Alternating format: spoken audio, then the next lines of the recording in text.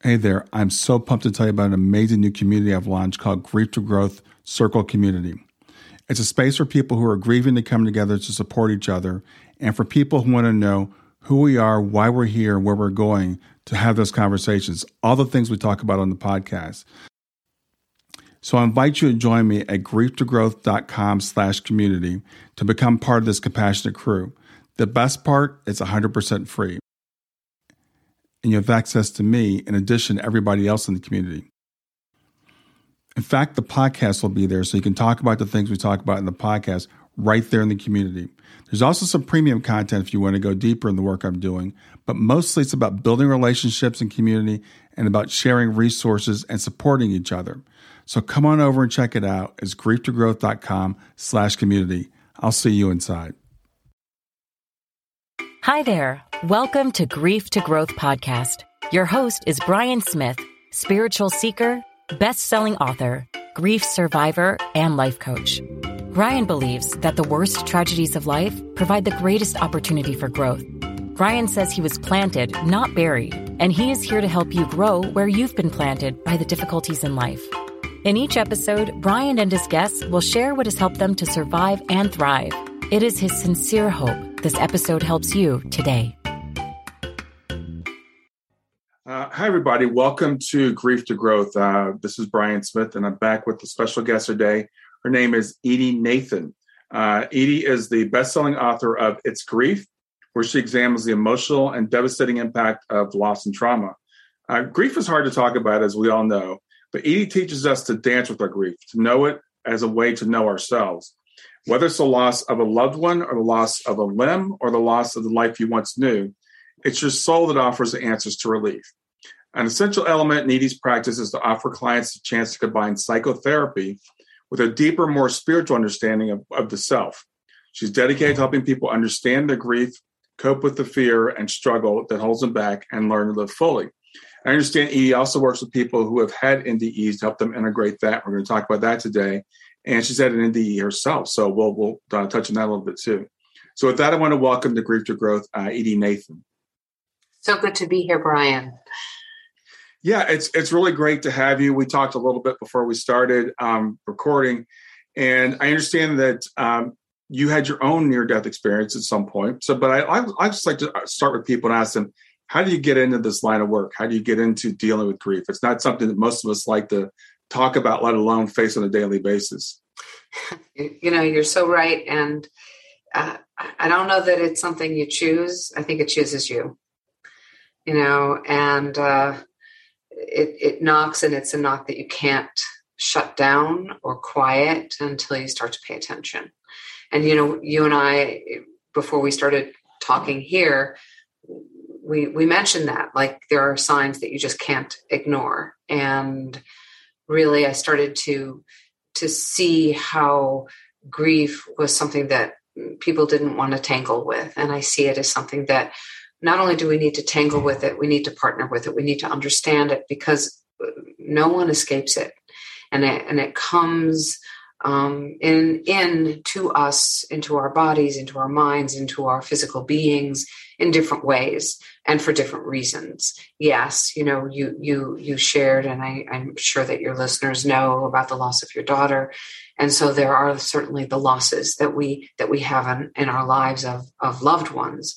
And then there are the losses that are not defined by the loss of a loved one, but the losses of the self, the loss of the soul, the loss of a limb, the loss of the life as we knew it, which actually we're very much in right now.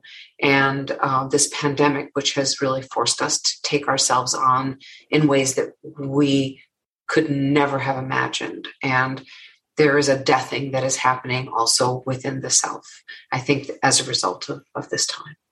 Yeah, I've said that as we're going through the pandemic, I think everybody's in some level of grief right now.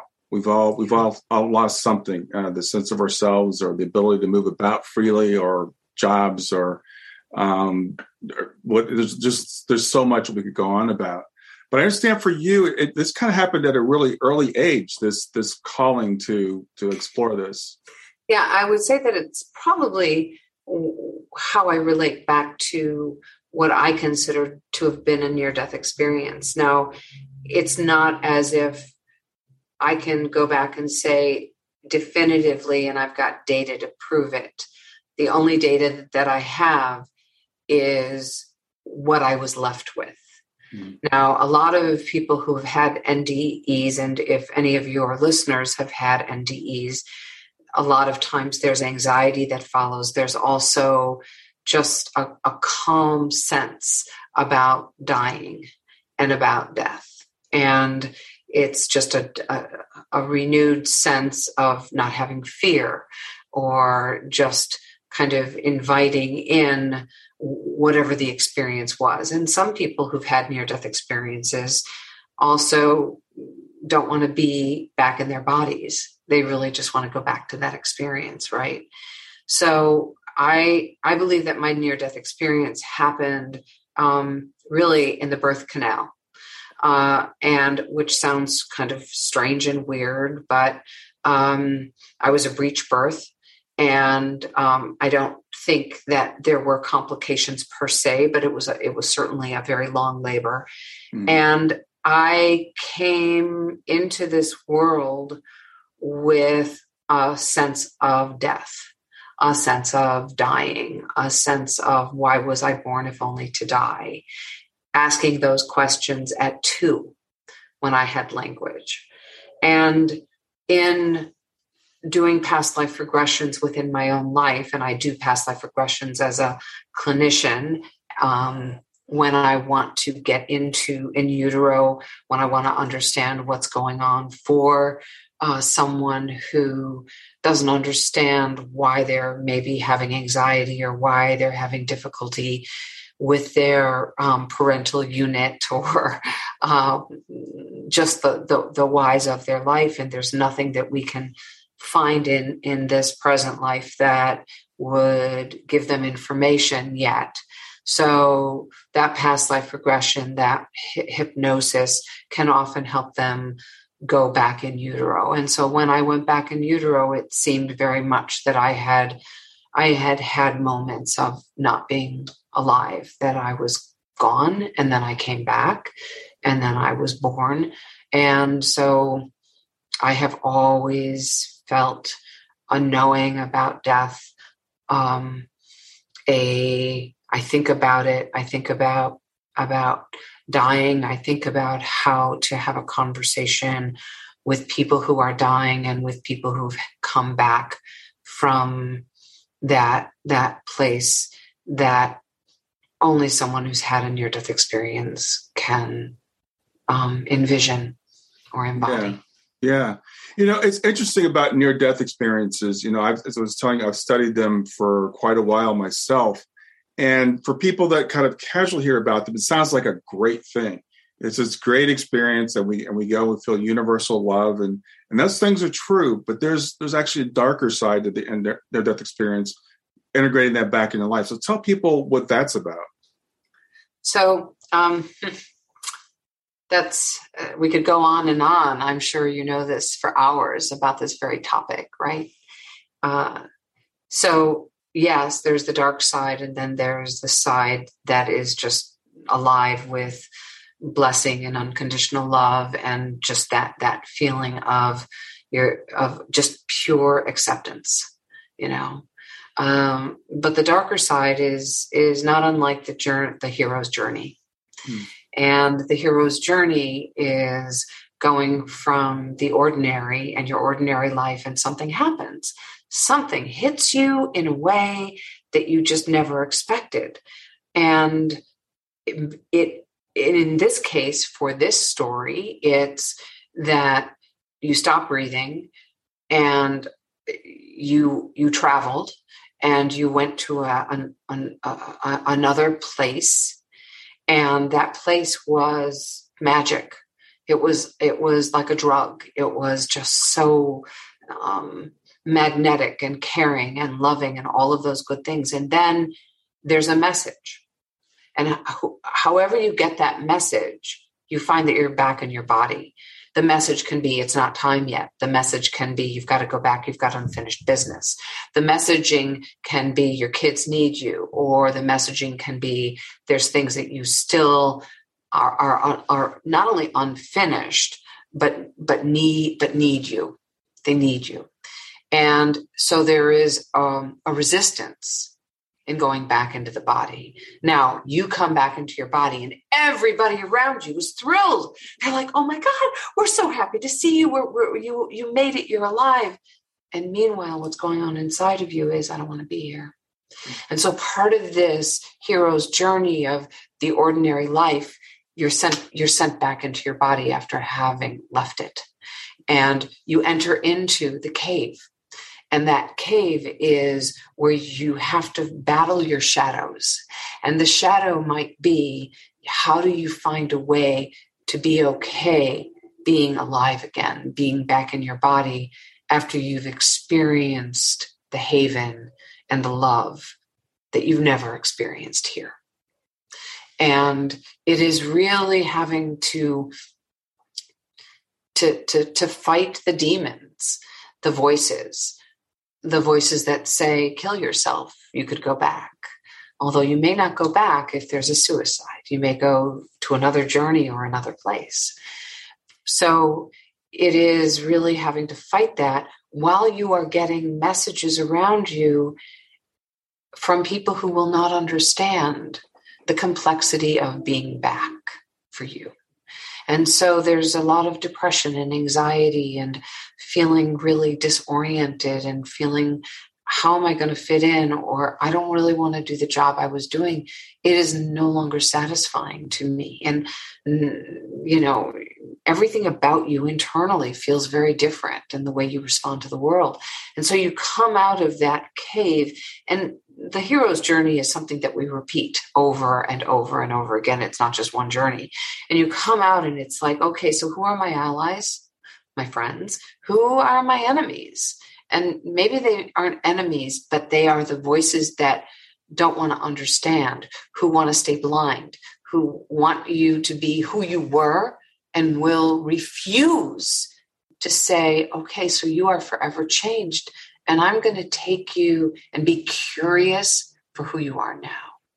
So they become more of an enemy. They become more of someone that you must keep at a distance because it's too much. Because you look the same, you speak the same, probably your hair is the same, and yet you are forever changed. And so how do you then enter into this new ordinary, being forever changed, and yet looking the same?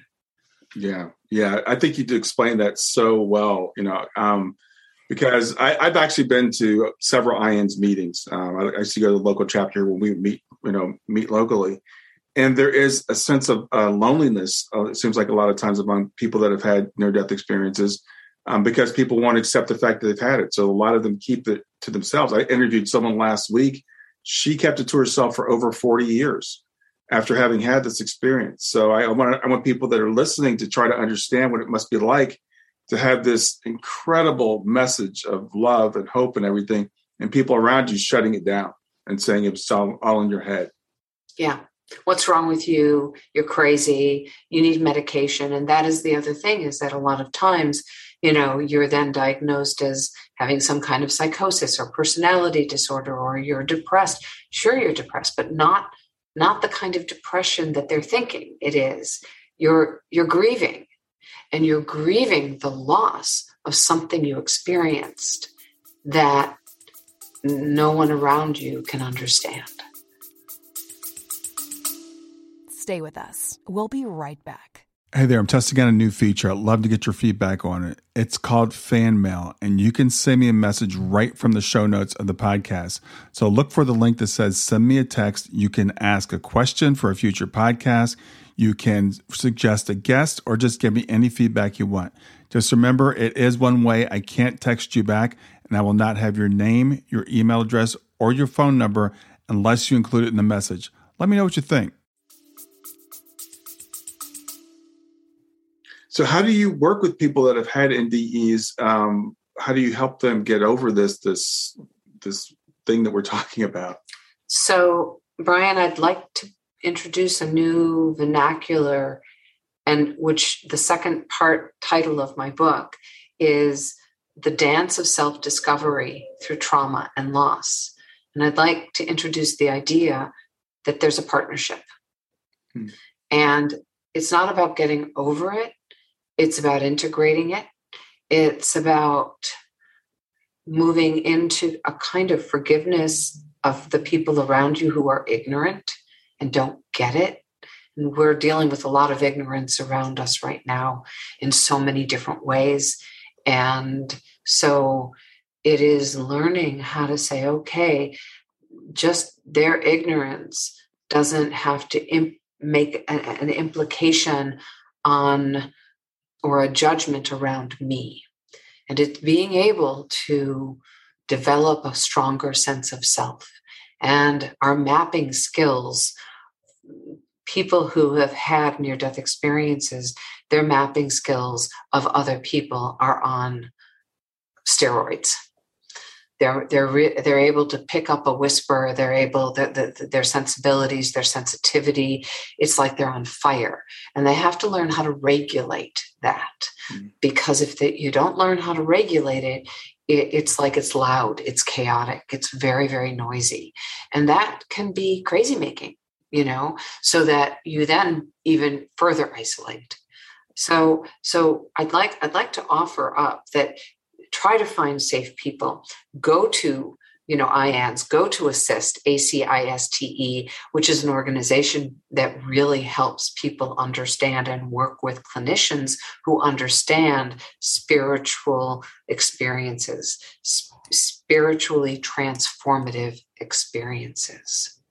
Because understanding spiritually transformative experiences as part of what you are dealing with, whether it is a near-death experience or all of a sudden you've become more psychic, more, or you're seeing auras, or you're feeling things from people that you never felt. And it can get noisy. It can get very, very noisy. Or you have a thing with electricity. So I have a thing with electricity. Anything that I purchase, phone, computer, and it's not because I'm psychic, but there's an energy. I can't tell you why I have that energy. I make sure that if you can give me 3 ways to have some kind of extra coverage on these electrical things, then I need it.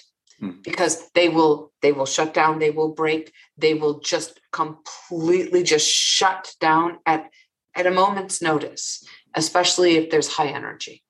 Okay, so it's understanding that you are maybe walking with a very different energy and to listen to it rather than allowing it to hold you hostage. And I think that a lot of people, I talk about grief, and I talk about a lot of different ways that people grieve. And one of my root terms is hostage, that you are being held hostage, and that the hostage taker is your experience, is your grief, is the grief for what you've lost, and is the grief for the people who can no longer understand who you are, and the grief for really being taken off balance. And part of hostage negotiation is the first step is to actively listen. Someone who's had a near-death experience, it is not a choice. They don't say, oh, okay, I'm going to die on the operating table and then I'm going to come back. That sounds really cool, Jewel. Right. No, right? That's not what happens. So it's not a choice. And what does a hostage taker do? They take you it's not by choice. Yeah. And so now what I suggest is let's teach you some hostage negotiation techniques so that you can really begin to rumble with the near-death experience in such a way that you listen and you develop some empathy, because good chance there's no empathy around this. Good chance. And then you develop a rapport, and you don't even try to have any kind of behavior change until the end. So these are just some thoughts I have around this. Yeah. And, as you were talking, and I know we were talking because I'm fascinated by NDEs, so I wanted to talk about that. But that's just a subset of grief. That's another type of grief. That's the loss of the person you may have been before, the loss of the relationships with people because they've changed, the loss of that feeling of being in this place of unconditional love. I remember hearing one near-death experience to say, I felt like I was a reject from heaven. It was like, I was there and I wasn't good enough to stay. Mm-hmm. So there's all that. But this, in a larger picture for people who haven't had an NDE, people that are going for grief, everything you said applies also. Completely. This idea of we're off balance. We feel like, we've been taken hostage, and it's something that we didn't choose. That kind of feels like it happened to us. And then what do we do with it? And I like what you said about it's not about fighting it or getting over it. It's learning how to dance with it. Yeah. Yeah. It's like when you have a partner and a lot of people have said, dance, how could you choose the word dance? And grief, that just doesn't make any sense. But it's like the one thing that we want to do when we lose someone and we're grieving is we want to ignore it. We want to push it away. I mean, we don't want to ignore the loss in terms of, God, I loved that person I lost. But we want it to go away or find a place. And if we don't act accordingly, like heal. And when people say, so are you doing better? There's a meta communication, which is, are you over it? Yeah. Yeah. Are you over it? And what I say to that is, I hope I never get over it. Because that would mean I forgot. I don't want to forget. I want to remember peacefully. I want to remember in a way that I can take this in and I can say, yeah, it's going to be with me and I'm going to partner with it. And sometimes I'm doing the twist and sometimes I'm doing freestyle and sometimes I'm doing the tango where we are just dancing and adversaries at the same time. Mm-hmm. Yeah, I love that. I love that metaphor. Because the thing is, as I've been doing this for the last 6.5 years now, this dance of grief over the loss of my daughter, and as I work with other people, and they ask me, like, when am I going to get over this? Am I going to get over it? And I'd say the exact same thing you did. I hope I never get over it. This is why my daughter's picture is behind me. I don't want to forget about the relationship that we have. I want to continue that relationship. And some days are better than others. But I still have bad times, not bad days usually, but bad times. Mm-hmm. I like how you said that. And I love that your daughter is right behind your right shoulder, and she's in the room with us, and she's in the room with you. And I so appreciate and just feel her energy. And one of the things that people who are grieving will often do is take all the pictures down. Okay. They'll hide them. They'll just get rid of them. Or on the other hand, they will so memorialize that you can't get away from the grief. And it's like the grief is part of you. It is not all of you. It doesn't define you, and it is part of you forever.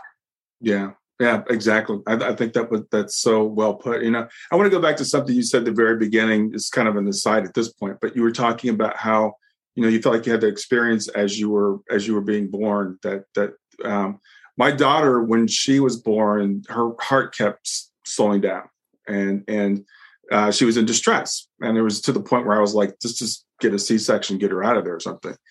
But she was always special. I mean, of course, everybody thinks their characters are special, but she was always special, always just so insightful and stuff. And she never had a fear of death. And she was 15 and a half when she passed, but she talked about death, not all the time, but enough for a child, and said, I'm not afraid to die. In fact, including just a few weeks before she passed away, she talked about it.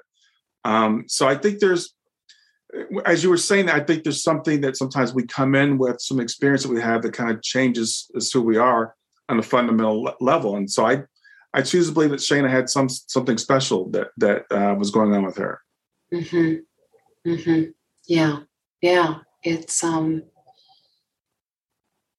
You said it so prophetically, so poetically, like she knew. She had a knowing. And a friend of mine wrote a book, John Holland. He's a medium, and he wrote a book called Born Knowing. And John and I have done a lot of work together, and it is kind of like just being born knowing, walking around. I used to say that I walked around feeling like as if like I had a Buddha around me, like I looked around and I just wanted to save everybody. I grew up, like in Chicago, and for the first 7 years I was in the South Side of Chicago, and there were people on the street, there were stray animals, and I just 2, 3, 4 years old, I just wanted to bring them all in. I couldn't understand why I couldn't. Mm-hmm. It was like, no, you can't keep bringing all these people in. So there is, and then there's the undoing of it, and because it doesn't fit. And when it doesn't fit, there is that sense of alienation or rejection. And how come other people aren't seeing the world in this way? How come, and even to this day, I carry through because I had to let my Buddha, my beginner's mind, I had to let that go, and then re-met it a few years ago because it was something that had been lost within me. And the idea of the beginner's mind, that everything is new, and what can I learn, and how can I question, and how can I be present in whatever is presented to me, whether it's a homeless woman on the street, or it's a concert, or it's sitting here with you right now. Yeah. So that brings us to, you were talking about this. We come in with this beginner's mind, and some of us, seem like we're still more connected to the other side than others are. And then we develop what I guess is called the ego. And I know I asked you for some questions before we got started. And one of the questions you gave me was, how does the death of the ego, how can that help us to overcome grief? And so talk about this journey you just did. You just talked about how, you had this beginner's mind, and then the world puts this, I don't know, I guess we develop as a defense mechanism or something. And then how does that relate to grief? Stay with us. We'll be right back. Hi there, I'm really excited to tell you about my latest ebook. It's 4 lessons that you can learn from the near-death experience without going through all the trouble of dying to learn them. I've been studying NDEs for several years now. I am completely convinced that not only are they 100% real, but that there's some very universal wisdom that we can get from the near-death experience. And I've distilled that down in this book into 4 short lessons. And I've also given you all the reasons why I believe that NDEs are absolutely real. So go to www.grieftogrowth.com/NDE lessons to pick it up for free. www.grieftogrowth.com/NDE lessons. I hope you enjoy it.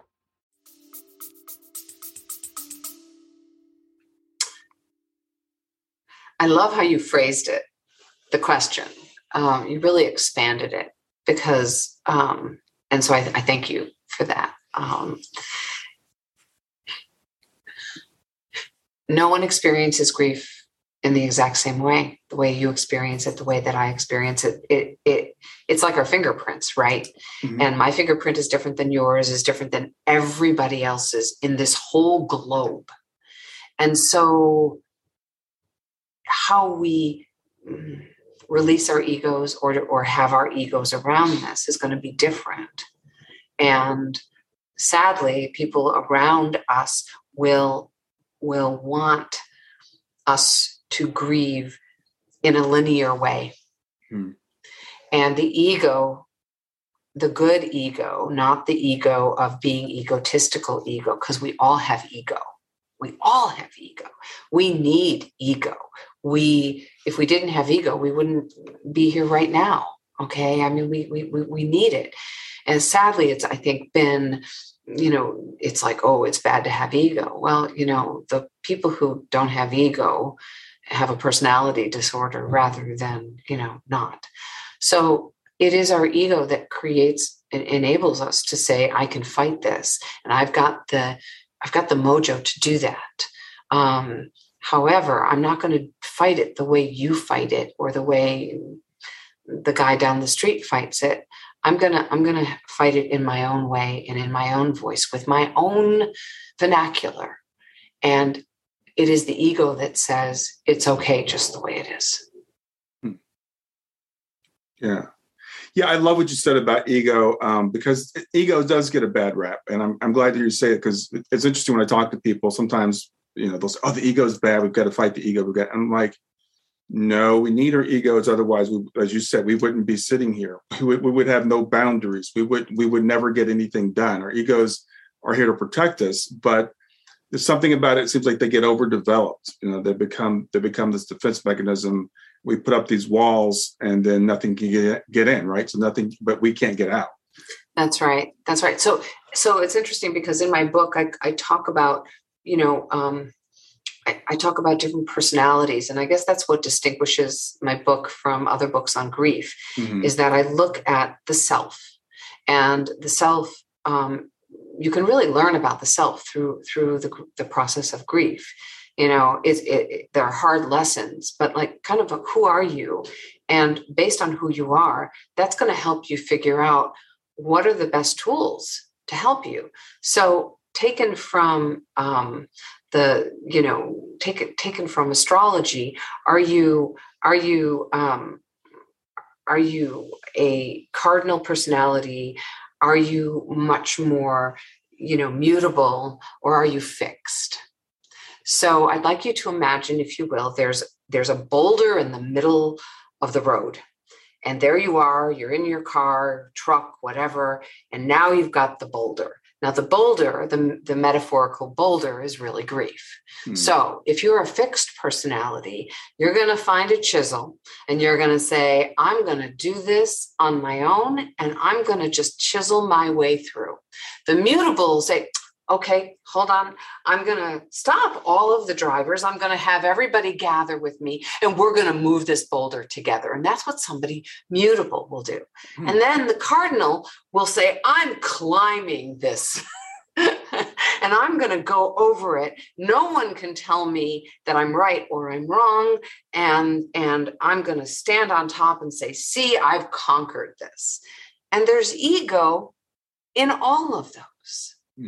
However, there's also, so the cardinal personality will probably not do well in a group therapy setting, may not even do well in individual therapy, but might do well reading. They'll have a discourse with whoever is writing whatever they're writing, but they'll take what they want and then they'll say it's theirs. But that's okay, because they've still, right? The mutable will go to group, will go to individual, will read everything, maybe a chapter here and a chapter there, but they'll just be gathering.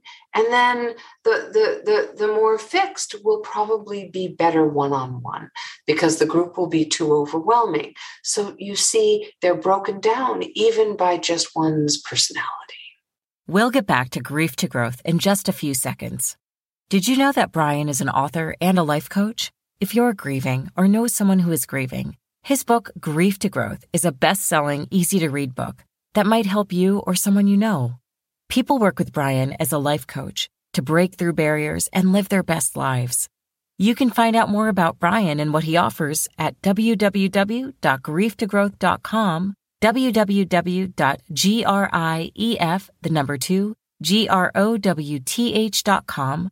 If you'd like to support this podcast, visit www.patreon.com/grieftogrowth, www.patreon.com/GRIEF2GROWTH to make a financial contribution.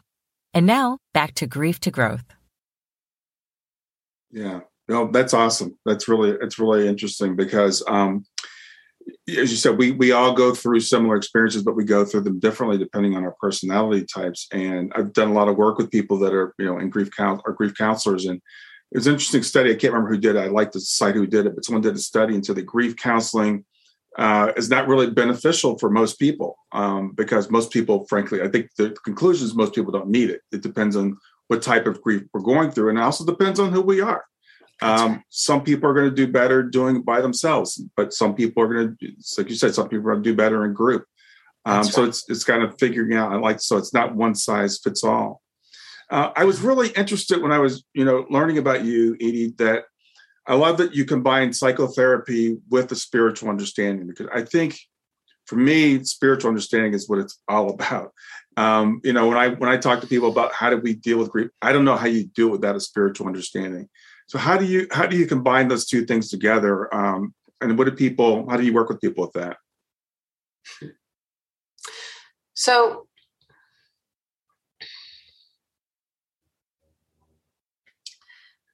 it's something that's internal, that comes from the internal, and then it goes externally. And it's not something that I work at. It's something that just is. And so when someone comes in to do some work with me, or when even I'm speaking to a group, I just spoke to a group at the University of Michigan. That was on Friday, and while speaking with this group, I talked about the going back in utero and the trauma that can happen in utero, and one statement was, I've rarely heard any therapist ever talk about anything that goes on in utero. So my spiritual perspective comes out through my basic language, through my basic perspective. So yes, I've got a couple of masters, and I'm a sex therapist, and I've got so many trainings, and I do EMDR and hypnosis and CBT and blah blah blah blah blah. But the reality is that I don't like to talk in what I consider to be the confining language of psychobabble, of I need to diagnose, and from that diagnostic category, I will then, talk to the client, not the patient.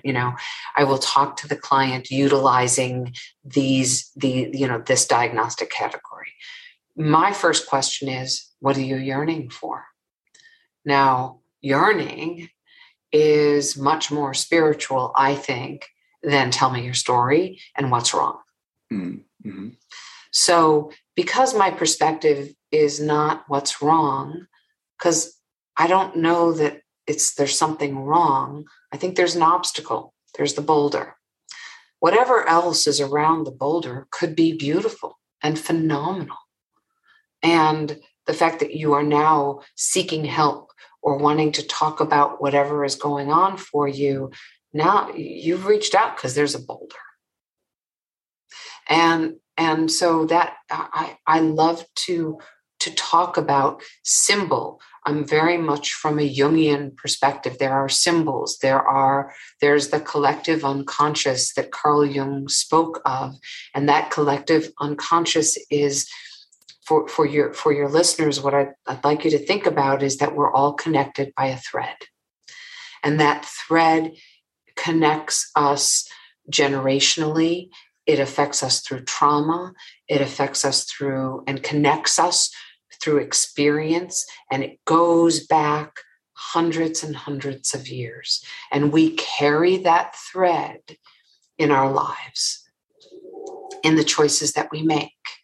And that collective unconscious is felt in ways that we may not even be able to define. And so when someone comes in or someone is processing, I'm looking at the thread, I'm looking at generational trauma, I'm looking at how grief is landing with them from that multifaceted grief perspective that I hold. Wow. Yeah, that's really cool. It's you mentioned Jung, and I need to find out more about Jung because I haven't studied him much. But because every time I hear about him, I think more this is so spiritual. And again, going back to the NDE, you talked about the collective subconscious That's one of the lessons. One of the lessons of the NDE. But typically we think of like psychotherapists, psychiatrists. My daughter is a psychotherapist, and so she just got her master's. She's been trained and all that stuff. Oh, that's great. But it's so analytical. But she's also extremely intuitive, and so I'm like, I want to encourage her to bring more to her intuitive side into her work. But I found a lot of times they actually almost even train that out of you. They do. They do. Yeah. They want to train it out of you, and that's fine, because it's important to understand what you're doing and why you're doing it. And for you to have your very secure placement in the room in terms of what you're mapping and what you're looking at. And the client is always mapping you and what the trigger points are. So I think that those are all really quite important to understand as the clinician. Whatever you bring in spiritually, it must be done with special care. I know that when I was initially starting, and a touch was much more acceptable back then. Mm-hmm. I would do hypnosis, and I would, with permission, touch the knee or touch the shoulder of a client. And what I would find is, because of my own energy, that energy was actually being emitted from me in a way that was sometimes scary for the client. And so I had to account for that. Mm-hmm. And because I was a new clinician, I didn't realize the power of that. And it took a little bit of time to say, I need to be aware that, especially if I walk with a certain amount of spirituality, or that there's energy within my body, that I need to contain it. And so as clinicians, we need to be containers of our own stuff, because whatever we're working with is not our stuff. It is the work of the client. Sure. And that I can have my spiritual lens, but it is not as an interference. It is only as an addition, and perhaps to give me information subliminally that I can work with. And that's where I get to trust my information and then present it when ready, but in a more clinical and professional way. Yeah, sure. I guess for me, again, not having been a mental health professional, and when I did go to a grief counselor for a short period of time after Shana passed. And again, going back to that study, I didn't find it helpful whatsoever. That was just my experience with this one particular person. But for me dealing with my grief, it has to come from a spiritual perspective. So as for someone that's not coming from that perspective, what's their path like? How do you handle grief if you don't have that perspective? So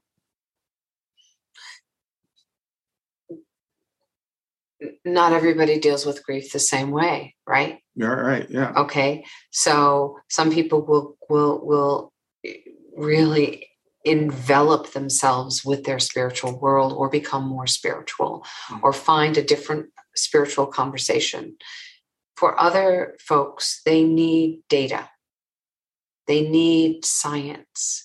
They need a prescription, and I'm not one to say take 2 pills and all will be well. However, part of the toolbox that I utilize in my book and talk a lot about, again, is, okay, so if one thing doesn't work, try something else. Some people find that the way they work through and with their grief is through exercise, is through conversation, is through writing, is through, the word journaling has been just used too much, but just writing down thoughts, writing down one word,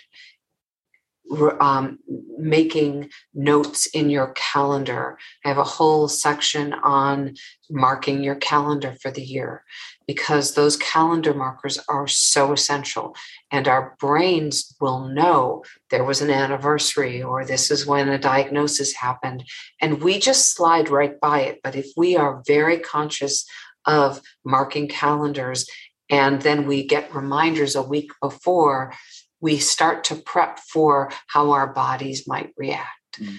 So sleep, eating, drugging, drinking, sexing, there's a lot of coping mechanisms. So those coping mechanisms may be really great and may not be so great. So if you have a warning system in your calendar, then you know what, I need to make sure that I have made plans with a friend, or I need to know that I need to not be at work that week. I need to go and get a massage, or I need to go for lots of walks and be outside. So it's going to be, and everyone's spirituality, maybe they don't like the woo-woo sound of spiritual. Okay. So that needs to be honored. But however somebody grounds themselves, to me, that's what it's about. It's about finding, again, I think we as a culture overuse the word balance. And when we overuse something, it doesn't have meaning anymore. It loses some of its meaning. So I've played around with the idea of calibration. How do we calibrate? It's that place on the seesaw. And most of us have been on seesaws if you ever had a park near you, wherever you grew up. And just you get to that place of balance. You get to that place of calibration on the seesaw, and your feet are off the ground. You're using every muscle to just find that place, that center. And so what's going to help you calibrate? And whether it's just, I'm going to feel my feet on the ground, I'm going to meditate, I'm going to exercise, it doesn't matter. It's whatever brings you home back to yourself. Yeah, that's great. Yeah, and it's interesting as you were saying that, I realized, for me, I check all the above. Exercise, I have a gratitude practice I do, I meditate, I'm working on getting my sleep, proper amount of sleep. I have this 4-letter acronym that I do, I call it GEMS. Gratitude, exercise, meditation, and sleep. But the thing is, I was raised as a fundamentalist. I'm not a Christian anymore, but there's a Bible verse that says, we don't grieve like those who have no hope. And so for me, I guess the spirituality is just that's like the secret weapon. You can grieve without it, I suppose. I just wouldn't want to. Knowing that my daughter is still here with me, knowing that her life, I believe was planned, that this was planned, and being able to find meaning. We could find meaning in it, whether we believe it's planned or not. So I always tell people, you don't have to believe that. But to me, that's just kind of like the bonus. That's what really helps me, I feel like get back on my feet faster, maybe.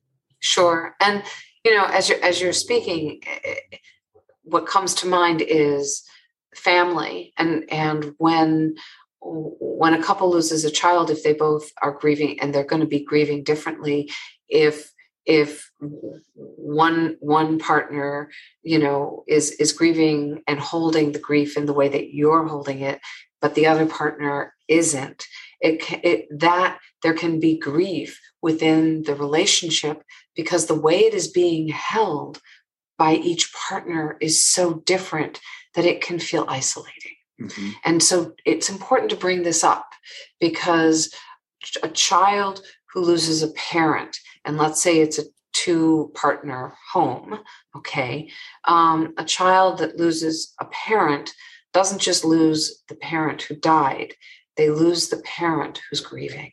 Mm-hmm. And so it's also very complicated. Yeah, we all become different people, and when it forever changes you. There's the cave. When my daughter passed, we have another daughter, and I had to, it's like, well, who am I going to be now for my other daughter? She was only 18 at the time, and so it affects all of us differently. And I've seen couples where a child will pass and they're grieving differently, and it causes a big rift between the two of them. And maybe because one's hyper spiritual, and I'm thinking one example of this couple, one was just hyper spiritual and wouldn't really deal with anything, and the other was like, I can't deal with that.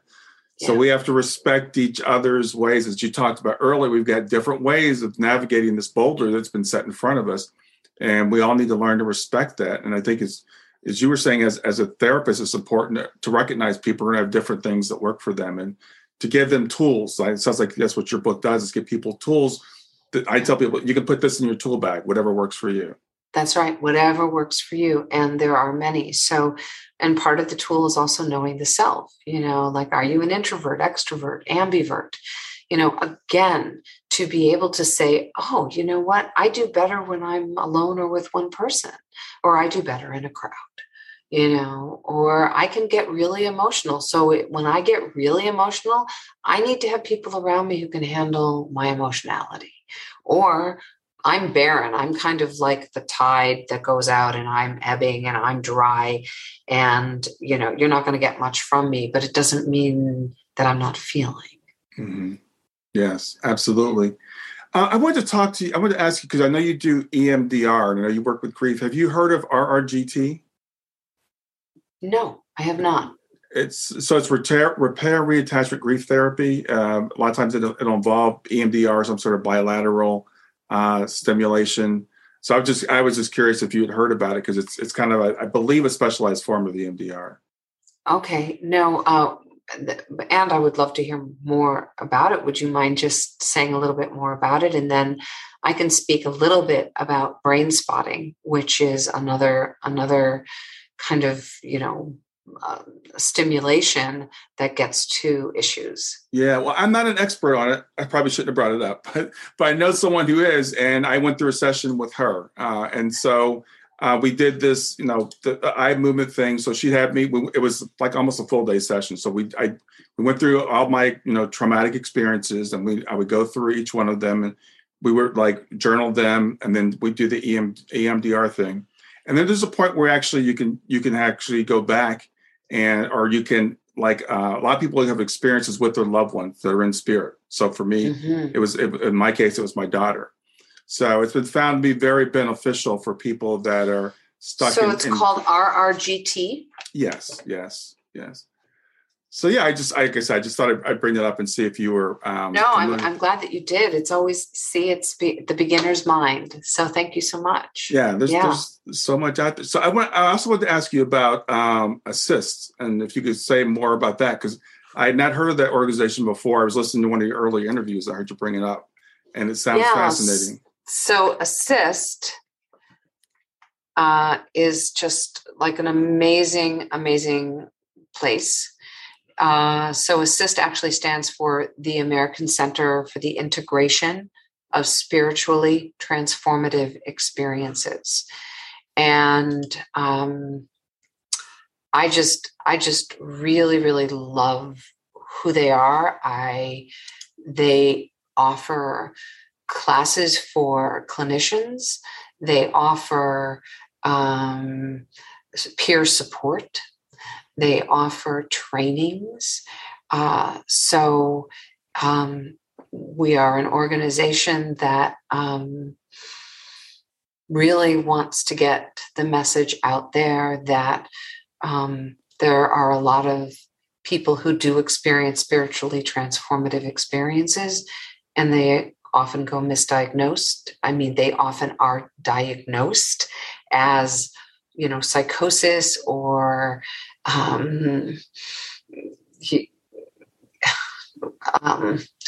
anxiety or depression, when really there's a spiritual emergency that's going on, or a Kundalini awakening that's going on, which is a very, very deep, deep experience that happens spiritually, where kind of every part of you is questioning who you are, existence, what you're doing, and why you're even here.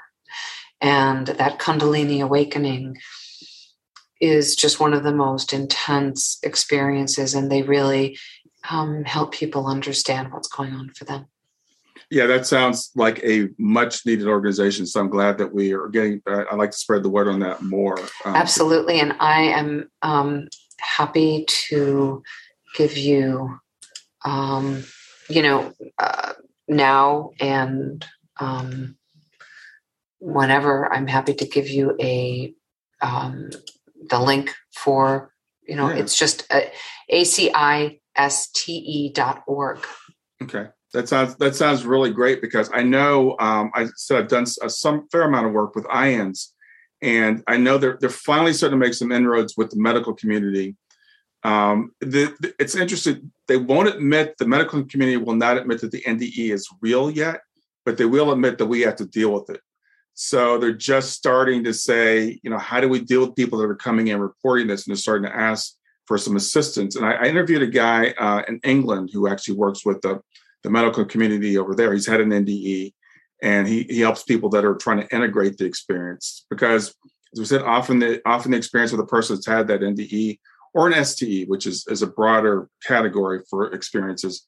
You're insane. You're having a psychotic break. What do you mean you left your body and you saw this monk? I could think of one woman that actually wrote a book about her experience, and she left her body and she met this ancient monk. I've interviewed enough people and talked to enough people. I know these experiences are real. And for people to have a therapist that could work with them and just say, it's okay, you can share this with me, it would be so important. I could not agree with you more. And so the big umbrella of, the medical world includes our clinicians, includes our social workers, our clinical psychologists, to be able to think, when somebody walks into my office, there's a spiritual emergency that's going on, rather than let me just completely diagnose them. Because when someone comes in with anxiety, or they're coming in with depression, or there's something else that may very well be going on, but we don't ask those questions. So we may miss a whole slew of really important information. What are some of the dreams? What's been lost? What was your birthing experience? Do you know anything about your birthing experience? Do you have any idea of how what your mother's experience was as she carried you? Did she give you up? Did she not give you up? Was there a lot of fighting, or was there violence while you were in utero?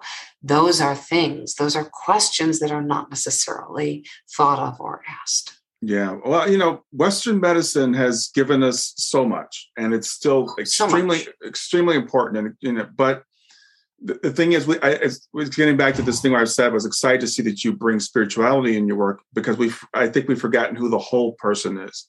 And a lot of times doctors are not trained not a lot of times, they're never trained to ask the questions you do. Some of them just intuitively do. I remember it was just a little while after my daughter had passed, maybe a year or so, and I was seeing this doctor for the first time. He's asking me all the questions about my eating and my sleeping and all that stuff, and my stress level. And I think he asked me if I had any depression. And I said, well, yeah. And he said, well, tell me about that. I said, well, my daughter passed away a year ago. And he goes, okay, well, then he understood. Okay, it's normal to be depressed when your 15-year-old daughter passes suddenly, like that.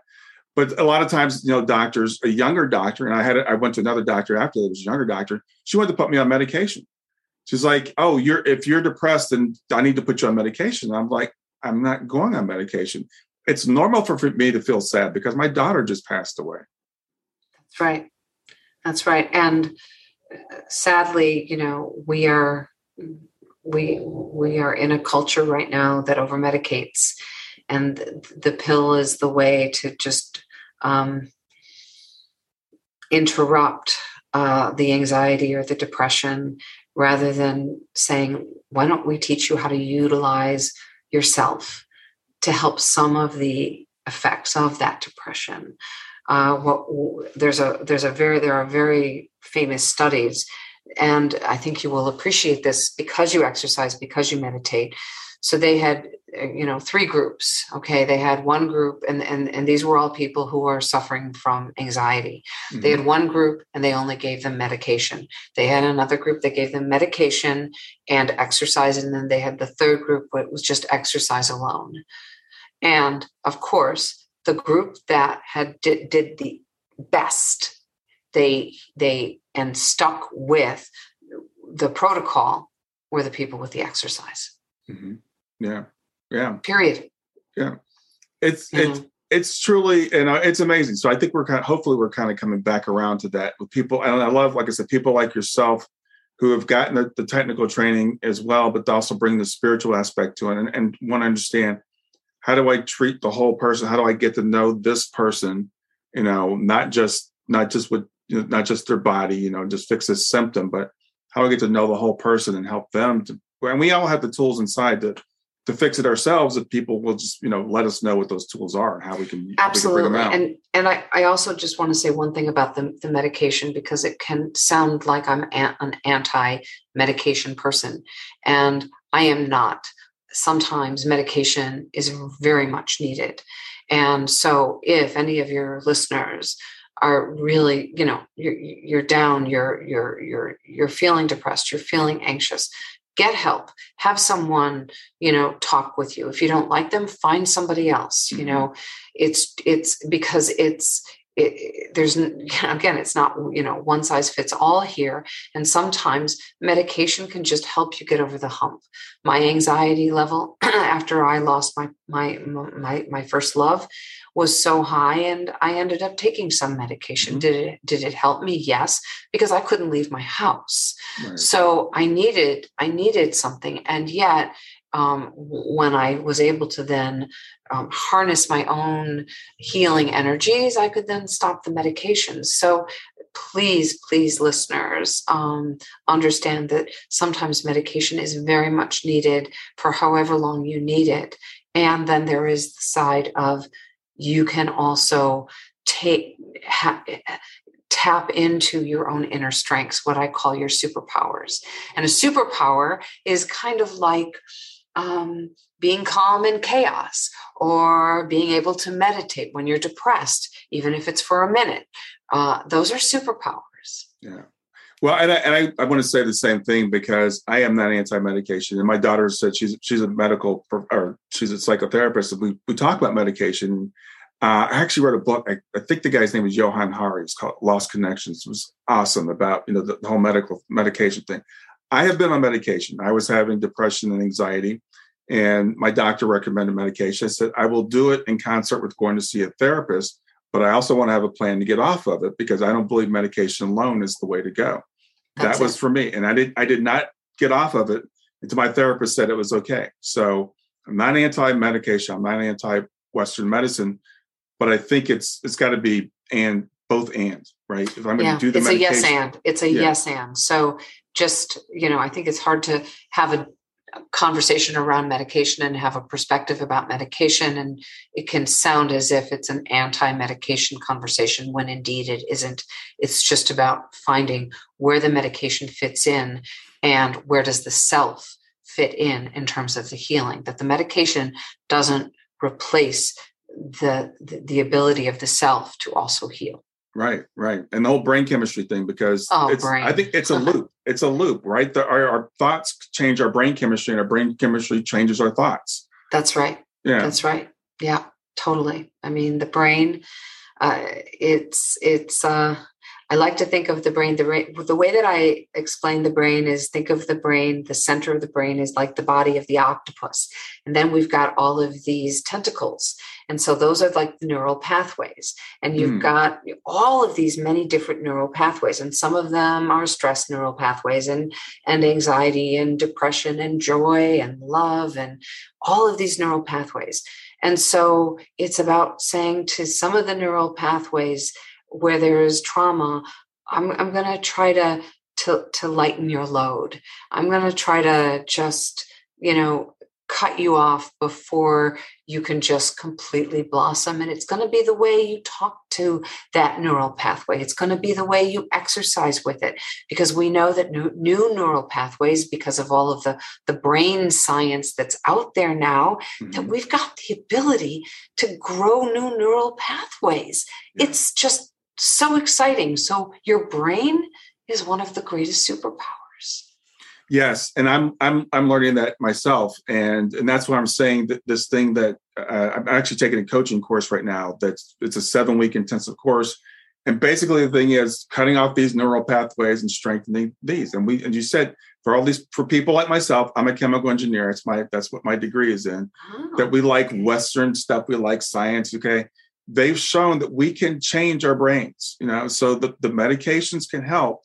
But also learning to control our thoughts, doing the meditations, doing these exercises. I'm doing things now called PQ reps, where you do it multiple times a day to develop your neural pathways, these things actually work as well. So, the PQ reps are great.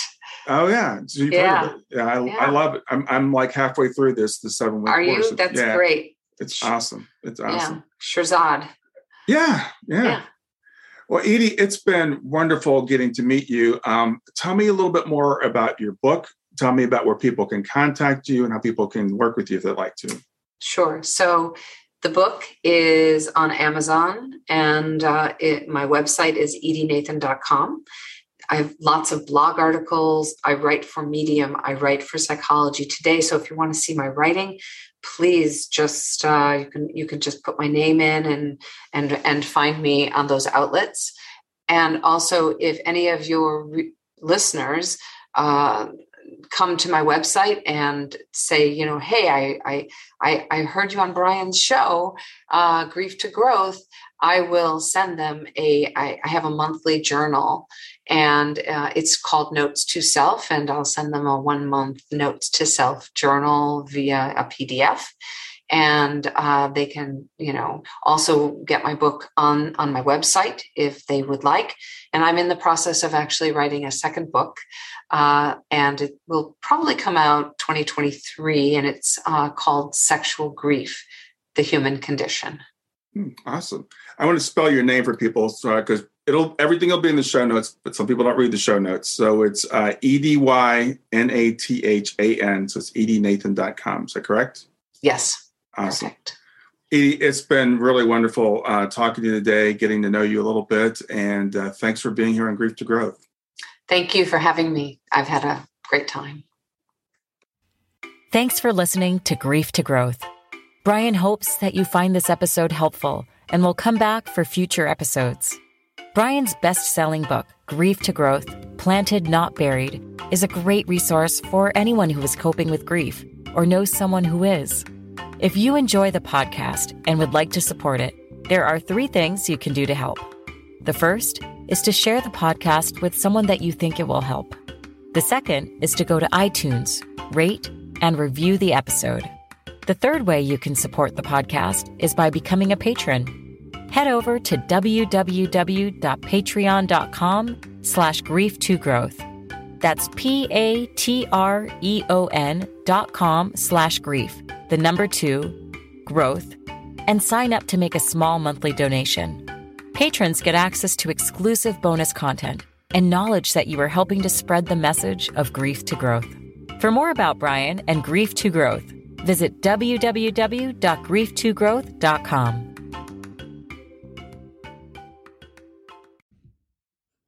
Hey there, if you like this episode, come on over and talk about it. Let me know what you liked. If you didn't like this episode, come on over and talk about it. Let me know what you didn't like. Go to grieftogrowth.com/community and look for Talk About the Podcast. I'll see you there.